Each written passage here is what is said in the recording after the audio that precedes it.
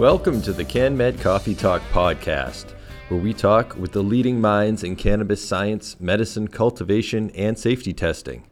I am your host, Ben Amaralt. I'm the marketing manager at Medicinal Genomics and proud member of the team that puts on the CanMed conference.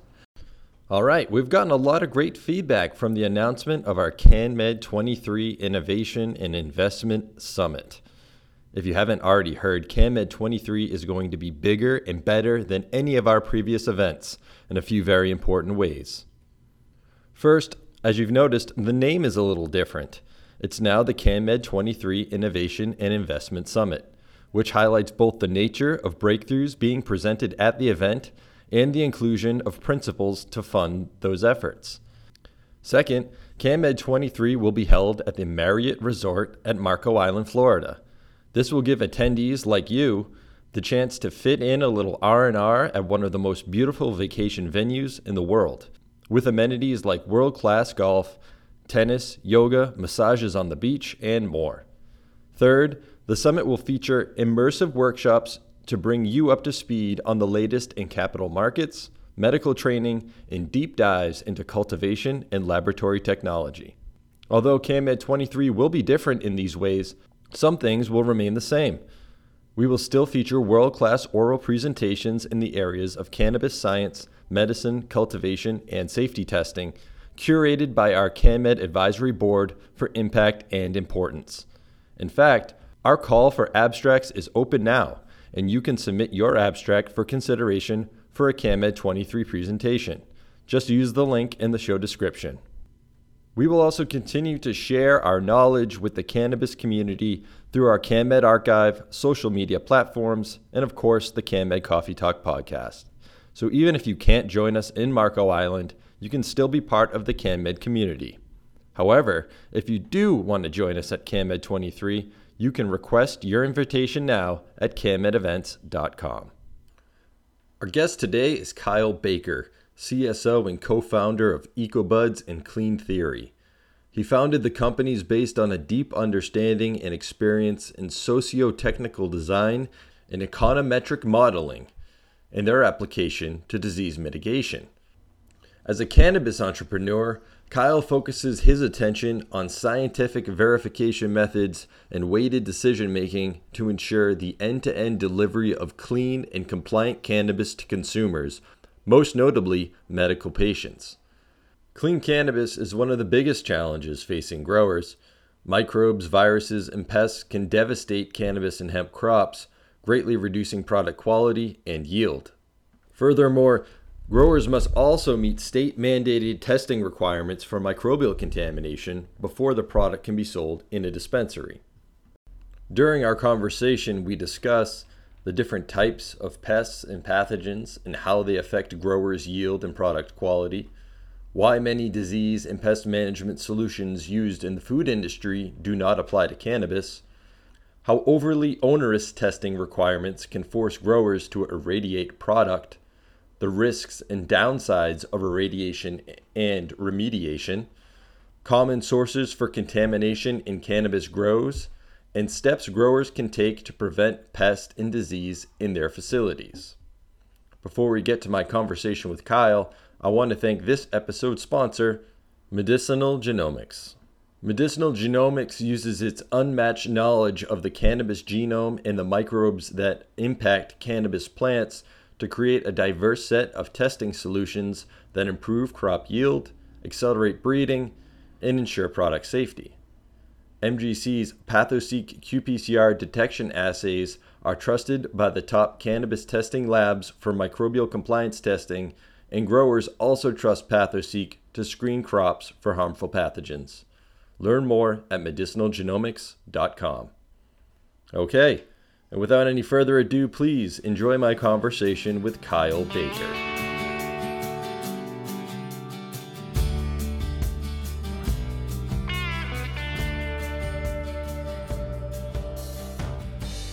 Good morning, Kyle. Thanks so much for joining us on the podcast. Morning, Ben. Pleasure to be here.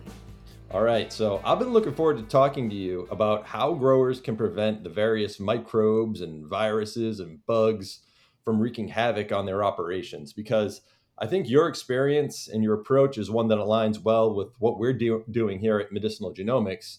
But before we get into that, I think it's important to set the stage for any listeners who might not be cultivators and might not understand just how costly microbial and pathogen contamination really is. So, if you could please explain, why is disease management so critical for cannabis growers? Well, Ben, it has broad reaching effects in having improper disease control, not only to the consumer, but also employees and even stakeholders of people who own companies. So we can start with the stakeholders of who's involved in the cannabis industry. These are people who use cannabis products, whether it's edibles or smokables, and the people that work there. And I would say the people that work there are probably the most of concern because these are the people that are growing medicine and recreational products that are exposed to different pathogens 40 hours a week. And if we think about that and we think about bioaerosols, and we've had about a 2-year masterclass in bioaerosols with COVID, we understand that those things can affect human beings. So if you have things like aspergillus floating in the air all the time, there's a very good chance that employees can start to develop extreme allergies or things like pulmonary aspergillosis. And then from the consumer standpoint, people are allergic to molds and other pathogens like bacteria. So if you eat an edible that has, say, penicillin in it, there's a good, and you're allergic to it, you could die. And then immunocompromised individuals. We're talking about some of the most compromised people in our society that are seeking out cannabis as a medicine. And if there's something in it that could affect their health, they should probably know about it. And we should probably do anything we can do to prevent that. And honestly, nobody in the cannabis industry to date that I have seen has taken any liability in relation to any type of consumer ill effects, whether that was sick or not. And typically, in every other parallel industry, whether it's lettuce or even auto manufacturing, those manufacturers take responsibility for their quality. All right, excellent. And as I said before, I really feel that what you're doing aligns well with us at Medicinal Genomics, because as you know, we create a lot of the testing assays that the testing labs are using to test the product before it gets to the dispensary for microbial contamination. So, yeah, to your point, really making sure that the products are safe before they ever get to the consumer. And I think the way we sort of look at it is there's sort of these two buckets for types of contamination that can be in a grow or on a product. So first you have the human pathogens, which we described great, which is the yeasts and molds and bacteria that could potentially make consumers or even employees sick. And then the other thing that we've been more recently getting into is also the plant pathogens. So the microbes or pests that can actually affect the yield or potency of the plants, or even kill the plants in some cases. So do you help growers with that as well? That's a big aspect of it. Yeah. Plant-borne pathogens are a serious thing. And, you don't see them until it's too late. We normally observe the symptoms of them, but not the causality. You can see, like, for example, fusarium can wipe out an entire crop and can run through an irrigation system.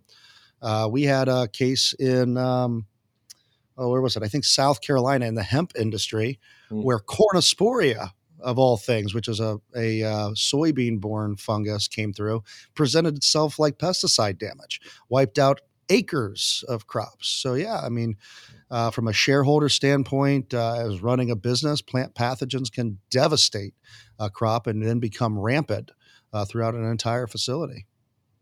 No, that's interesting. In South Carolina, was that an indoor or outdoor facility? It was outdoor, and so that was a subtropical fungal species that seemed to get swept from one of the hurricanes from the Florida. Typically, is where it occurs. So there was a hurricane that came through, and that wind and weather brought that all the way up into that South Carolina region where it Wow, typically doesn't go. that's wild. Yeah. I talked with a grower down in South Carolina before in one of the previous podcasts, and she said that, you know, microbial contamination down there, it's just a fact of life. And Okay. really, what she's really interested in, or really, focusing on, was really looking at, disease resistant genetics, because it's so hard for them to try to prevent it, especially in an outdoor setting. Absolutely. And that's one of the challenges with growing under different regulatory regimes. We have compliance testing, and growing outside is very difficult to prevent uh, certain disease issues, whether it's plant pathogens or ones that can affect humans, because the cannabis industry is not afforded the typical or traditional agricultural tool set that you get for, say, growing a tomato. You can put something on a tomato like microbial fungicide, for example, and it prevents mold, and you can wash it off. But on cannabis, if you burn it, it turns into, I think, what is it, hydrogen cyanide gas, which is, that has essentially been eliminated from the legal markets. Still happens every once in a while, but I don't burn my tomato. I don't smoke my tomato. Right.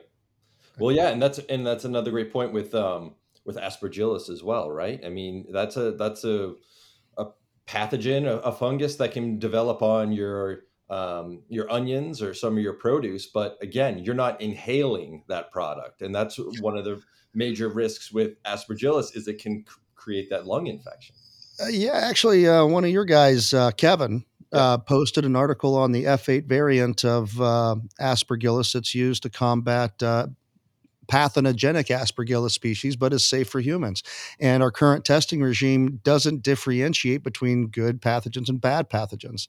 I mean, I don't know if you've ever had a yogurt, but bacteria does that, and it's perfectly healthy for us to use and consume. But in cannabis, you can't use it. Yeah, and I'm glad you bring up regulations, because kind of brings us to one of the topics that I wanted to talk about. And you talk about the different states; they have a different battery of tests that you need to do on the product before it can get to the dispensary. Common ones: total yeast and mold, total aerobic count. But each state has different limits for the amount of microbe that you're allowed to have on there. And some states in particular, and I believe it's your home state of Illinois, has a pretty low threshold for total yeast and mold, something like 1,000 CFUs per gram, which is 10 or even 100-fold lower than some of the other states out there. And because of that, I think a lot of growers are resorting to irradiation to pass compliance testing. Right. I know you have some thoughts on that, and I know that your approach is different. It's more of a preventative approach, but I was hoping we could talk a bit about irradiation, and what are the different techniques and some of the risks or drawbacks of that approach. Yeah, well, I mean, so radiation's been around for a long time, and I don't want anybody to get the wrong impression that I'm, say, against irradiation. I'm not. What I'm against is unsafe working conditions, and understanding that, when we use irradiation, it should be, if we don't have to use it, it's better. Mm-hmm. If you look at the history of irradiation, it was developed by the DoD, Department of Defense, way back when, and they used it during the Hart Federal Building anthrax attacks, right, to deactivate anthrax in the mail. And what they found was that the amount of irradiation needed to actually kill a spore former was so high that it actually degraded the mail completely. It was unreadable, unusable, fell apart. Wow. So it's not a one size fits all method. It can fail. You could put in contaminated product that is so contaminated that irradiation is just not going to help. And they do use irradiation, like the FDA deems it safe. So does the World Health Organization. So if we look at other countries to where we have imports of different spices, generally speaking, those spices do not meet a USDA quality sanitary standard. So what do? Well, they irradiate it.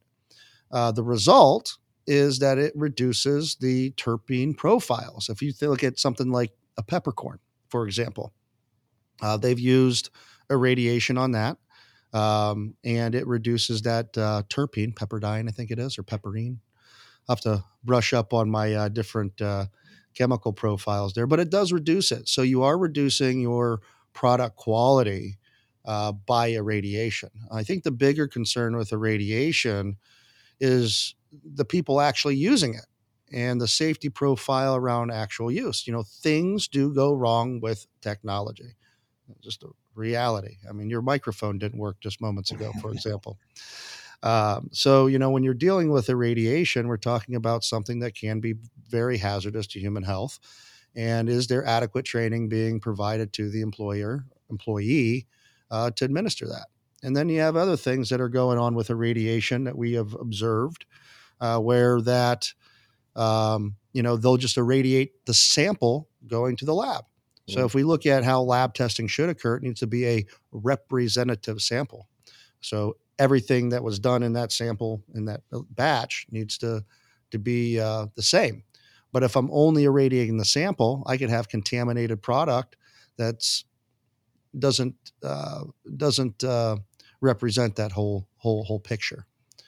So. Yeah, unfortunately, that's a problem on the potency side too, right? Where some growers are just taking the tops of the best plants that have the highest concentration of potency and then applying that to the whole batch. So it's not right. And it speaks to a broader problem. Is there are no standards in the cannabis industry. There are none. It does not exist. Now there's a pretty big effort to get them there through voluntary consensus, but it's just not there yet. I believe you guys have one of the few standards in the industry through the AOAC. Yeah, absolutely. More and more every day.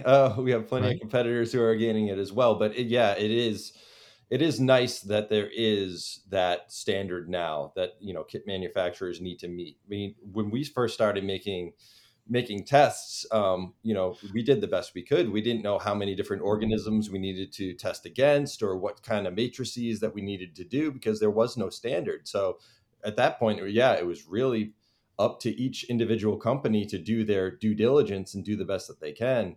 So it is nice now that these organizations are stepping up and saying, okay, now this is the standard that you need to meet. And so we're all on equal footing. That's fantastic. And the other thing with irradiation, just touching on this again, is it does represent a pretty significant issue from a process standpoint. So if we were to look at, I forget the author, Eli something or other, he was from Israel. He wrote a book called The Goal, which check it out if you haven't read it. And he talks about something called bottlenecks and capacities in manufacturing. So you have to identify your capacities, how much can you grow in this instance, and your bottlenecks. At what point to where am I growing? Am I constricting my ability to get product to market? When we're taking a product and we have limitations on the size of what I can treat. So for example, say 15 pounds at a time, and I'm harvesting 100 pounds, and I have to take that 15 pounds and treat it for a period of, hours. That creates a bottleneck in my capacity and an inability to get it to market. Mm-hmm. So it does have a financial aspect to it as well. Yeah, I mean, and then there's the adage of what. Now I'm on the spot. I'm not going to say it right, but a penny of prevention's worth a pound of. We're going to edit that out. You got it. What I'm trying to say. No, you got it. Yeah. No, prevention goes a long way. I mean, in every industry, in every modern industry, the goal is to create efficiency and reduce risk, plain and simple, and that increases profitability. So you want to make sure that your employees are safe and they don't have risk. You want to make sure the products you get to market are safe and it doesn't have liability. And you want to look at your manufacturing structure to make it as streamlined and as quality as possible for the least possible cost. That's a recipe for success. Right now, we don't have a lot of that in the cannabis industry. I mean, we can see that just in the stock numbers of the public companies that are developing. There's a reason why companies are losing hundreds of millions of dollars. It's a result of product quality and lost product and not being able to get it on market. Ben, where are you out of? Massachusetts? Yes. I'm here in Illinois. I don't know about you, but have you ever seen how many oil and distillate products are on the market? Yeah. Why do you Quite a think that few. is? What's that? Why do you think that is? Because flour doesn't pass compliance testing. You got it. Wouldn't it be great if we were in a situation if you had inventory control and you were able to say, oh, the market's only buying, 6 kilos of our distillate. Let's only make 6 kilos. But that's not a thing. So we talked a bit about irradiation, and we hinted that your approach is much different. It's more of a preventative approach. So talk a bit about what you do at EcoBuds and Clean Theory to help growers prevent contamination. Yeah, at the heart of what we do, we're a biosecurity company. We provide ideal chemistries in the way of a EPA registered disinfectant and sanitizer. And we advocate for what is, at the end of the day, very, very basic industrial hygiene techniques that are employed every day across the world. So concepts like cleaning every day, making sure that food contact surfaces don't have E. coli on them, proper biosecurity checkpoints like foot baths and foot sprays, and making sure people have dedicated clothing. And we look at the whole environment, not only so you look at it through what's called the lens of socio-technical design, which is the relationship between people, process, and technology. Okay. So the people need to be trained on the reasons why pathogens occur and how they are cross-contaminated, to give them the understanding or the tools necessary to clean every day. So it's not just a mindless job. We see this very much as a war and a land, air, and sea approach. We have pathogens moving in from outside to inside, both on tools and materials coming into the building. But then we have environmental threats. So in indoor precision agriculture, if we were to take an assay of the microbiome outside, we would find that we have those very common plant pathogens. And those are brought in by HVAC. So we need to make sure that, we change filtration regularly. I mean, we've gone into facilities that hadn't changed filters in over 2 years, because they didn't think about it. And those things were sources of things like aspergillus or botrytis or powdery mildew. And like, for example, powdery mildew is a biotrope. So it's just going to sit on that filter until it's time and finds a hospitable, lovely leaf to land on to start growing. So it's 1,000 different tiny approaches that add up to biosecurity that is both taught to the people through process that is enabled by technology to prevent it. So what we do is at the end of the day is prevent diseases from occurring in the first place, from the time it's a seed to the time somebody walks in the door, to the time it's harvested. And the result is that you pass more testing. So in your experience, what's sort of the most common source of contamination? People. Yeah. we are dirty animals.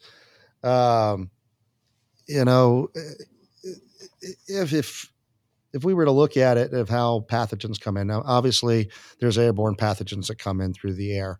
If I have the right infrastructure in place, generally speaking, we can prevent a lot of that. But most of the problem occurs from people, whether it's a lack of cleaning or sanitation procedures, or maybe I am cloning and I use a tool. And let's say, a big topic that you guys have been talking about is HLV. Sure. And we're not really sure how HLV is transmitted yet, but we can make some guesses. And one of them is cross-contamination. If I have an infected plant and I cut that with a pair of scissors, and then I go to another plant that's maybe not infected and I cut it, that's a probable source of cross-contamination that could have been prevented by creating a step in between, as simple as dunking those scissors in a disinfectant that was proven to kill that particular species of whatever pathogen we're dealing with. Yeah, and that's an important point too, right? Because I think, and if I mix this up, I apologize, but for hop latent viroid in particular too, like using ethanol is not helpful. You need to actually use a bleach solution. Is that true? Well, um, yes and no. So, chemistry has a lot to do, understanding the chemistry and how things work is really important to how to kill things.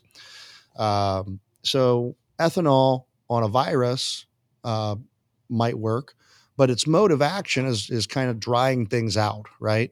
Mm. So, using 90% ethanol is really not going to be that effective because it evaporates too fast. So if you were to look at most EPA labels, you go to the store and you pick up a bottle of bleach and it has an EPA label on there. Most every label is going to tell you that it has to have a 10-minute contact time. All right. So most people don't do that, even at home. I'm guilty of it too. If I go to clean my counter, I'll spray it down and then immediately wipe it up. That doesn't do a lot. You're just kind of pushing things around. So chemistry matters. Ethanol is effective for certain things, but broad spectrum oxidants are most effective. So your oxidant line categories are like hydrogen peroxide, sulfur dioxide, ozone, um, chlorine dioxide. Those things are highly effective against pathogens in different ways. And it's really important to match the circumstance of the chemistry to what you're trying to kill. Right. So, And so what solution are you using when you go into these cannabis grows and you're looking to kind of disinfect the entire operation? well, we use chlorine dioxide. Hmm. And we use chlorine dioxide because it creates a very high kill. Uh, and it is non-carcinogenic, non-mutagenic, and doesn't leave a residue. And we use that because it is safe to use on food. So we have what's called a terminal no rinse sanitation, terminal no rinse sanitizer status, which means you can spray it on a food contact surface. Food can touch it and it doesn't leave a residue, and you can eat it. Other things that we might use, like a quaternary ammonia, for example, leaves a residue, and those aren't necessarily good to consume. And also, it'll cause you to fail your pesticide uh, battery on your tests. And the other reasons you'd use chlorine dioxide is that it's very low in concentration, ppm, parts per million, to its efficacy. So you can have a very high efficacy for a very low part per million, and it doesn't pose as many pathogenic or not pathogenic employee exposure risks as other chemistries. So if we were to use things like bleach, the food industry doesn't typically use bleach. I mean, they do in some instances, but they don't use them because of the formation. One, it's highly affected by organic load. So if you have dirt or plants around, it's going to reduce its efficacy immediately.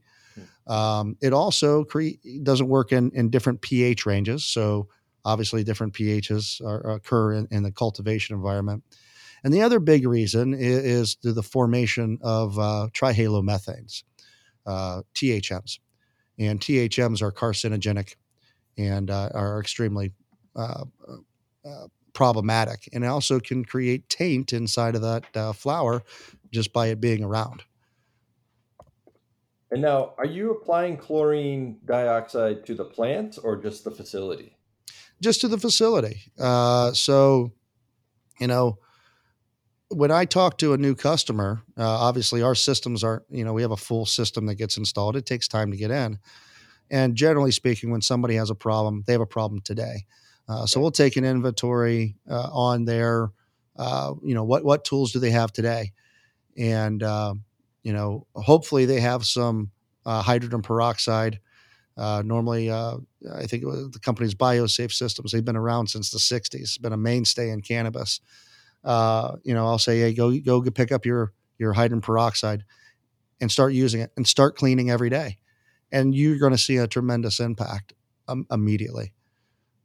So that's kind of where you start cleaning every day. It changes everything. And what we hear is, oh, well, it takes way too much labor for us to do that. Well, it might, But what you will gain in efficiency, so if you're, failing, 40, 50, 60% of your compliance tests, you start cleaning every day and all of a sudden you're starting to pass 80%, you're going to make a lot more money than the money that you're spending in labor and in product.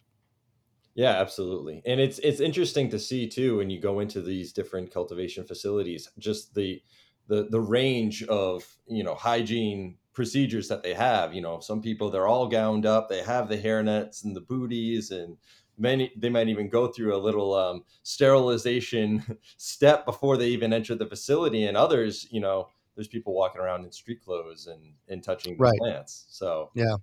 Now we've seen some interesting things in facilities. I think the most interesting thing I saw in a cultivation area was a very old hot dog that was sitting in a corner, growing mold on the bun and turning a odd colored black. So there's been some fun ones. I think in a food process or in a edible. And by the way, all these problems have been solved, but it kind of scary to think that this is where some of our products come from. One of the food contact surfaces where they made edibles had millions of CFUs of fecal coliform. So yikes. And I have to imagine too that the fact that most of cannabis is grown indoors has to have its own challenges as well. yeah, we were talking about outdoor uh, grown cannabis, which I like and I prefer, honestly. But indoor precision ag, if you were to look at what's called the bioaerosol process, so this is this relationship between water, plants, soil, the air, and the sunlight, naturally occurring bioaerosol process. There's natural antagonists, right? So, this is an extreme example, but the lightning strikes and it kills things around it. You have air currents that are moving in a particular way in Humboldt County, California, that really do a great job of preventing things like molds. When we take that environment, we've done a very good job as humans in replicating conditions, humidity, temperature ranges, lighting. But one thing that we have not done a very good job at is replicating um, those conditions that create the checks and balances between good and bad species. Um, so, when we look at indoor precision ag, there is a proliferation of disease because it compounds over time. So, if you were to look at, say, a wall inside of a cultivation room, while that might look clean, after a couple years of spraying different agricultural amendments, fertilizers, different types of oils, it will create a biofilm on that wall that is sufficient enough to hold life. And most people aren't cleaning that wall on a routine basis, if ever. So over time, these facilities may not have proper infrastructure, meaning that they have built with materials that are not conducive to high water activity environments, which in turn makes what's called sick building syndrome. So at that point, it's you're going to have things like Stachybotrys growing, and if they've used drywall, which we've seen, or drop ceilings, you'll see mold actually growing on those building materials. And over time, that situation compounds. So, indoor precision ag, as marvelous and wonderful as it is, does have a ways to go to perfect those designs. Yeah, and that's a really interesting point about how the problem can compound year over year because it doesn't have those natural checks and balances that you have outdoors. That's All right, and let's look at our modern food processing industry. They shut down and do full sterilization, not disinfection, sterilization. They shut down. I don't know one company yet that has even thought of, well, hey, maybe we should shut down for a week and clean everything. They might do a room here and there, but that has not happened. And there's an economic reason why. I mean, it's very hard to stop production because then you have this delay because we're dealing with plants, not widgets, and it takes time to grow, and that interrupts revenue flow. right. All right, winding down here, I'm going to throw a few questions at you, maybe lightning round. Shoot. What is the most common pathogen that you see when you're working with cannabis growers? From growing, from the growing phase, because like you talked about, we kind of have two things here. Sure. So growing, it's going to be botrytis and powdery mildew. And in compliance testing, it's going to be TYM, total yeast and mold. Excellent. If you had one tip to give cannabis growers to help them prevent contamination, what would it be? Set up a sanitation program and do it every day. Okay. Elaborate a little bit. Like what's a simple sanitation, step that everyone should be doing that you probably think they aren't? Yeah. So, all your employees probably should have dedicated footwear and clothing. There's no chewing gum or eating inside of cultivation areas. You want to have biosecurity checkpoints at critical areas, meaning foot baths or sprays that you can clean off your shoes. You want to clean all soilages and biofilms, sweep them, mop them, and clean every day using an EPA registered sanitizer. Change your filters on a routine basis inside of your HVAC system. Monitor your humidity controls, and create a culture of understanding what biosecurity is and sanitation. Excellent. What is the hardest pathogen to prevent? You've probably seen Jurassic Park, right? Yes. You remember Malcolm, life finds a way. That's right. Pathogens are always going to be around. It's not going away. I would say that there's certain pathogens like bacteria are a lot easier to kill than say a mold. So mold and spores are a lot more difficult to kill than anything else because of the way it's constructed physically and its size. Excellent. All right. That's all my questions, Kyle. So that's it.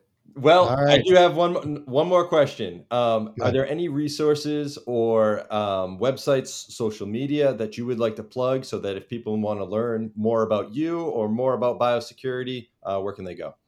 You can visit our website at cleantheory.net. I definitely like people to go visit the EPA website to learn about what works and what doesn't. There's a lot of snake oil in the cannabis industry and very convincing people to tell us things that work. So check out the EPA website and do your research. There's a lot of convincing people out there that tell a great story and want to make you believe that problems are solved with plugging something in or overnight. And that's just not the case. A lot of things take time and a lot of work effort to solve. Absolutely. There is a lot of snake oil, a lot of disinformation. That's one of the reasons we like to do this podcast, is to bring on knowledgeable, experienced people like yourselves to I appreciate it, Ben. Talk about the real science. So yeah, I advocate quite a bit for medicinal genomics products and our lab partners. So I really appreciate what you guys are doing and enjoy following you guys. So I wish you guys the best of success moving forward and continue. To you as well, and I hope we see you out at CanMed next May. Sounds good, Ben. I appreciate your time. All right. Thanks again. Thank you.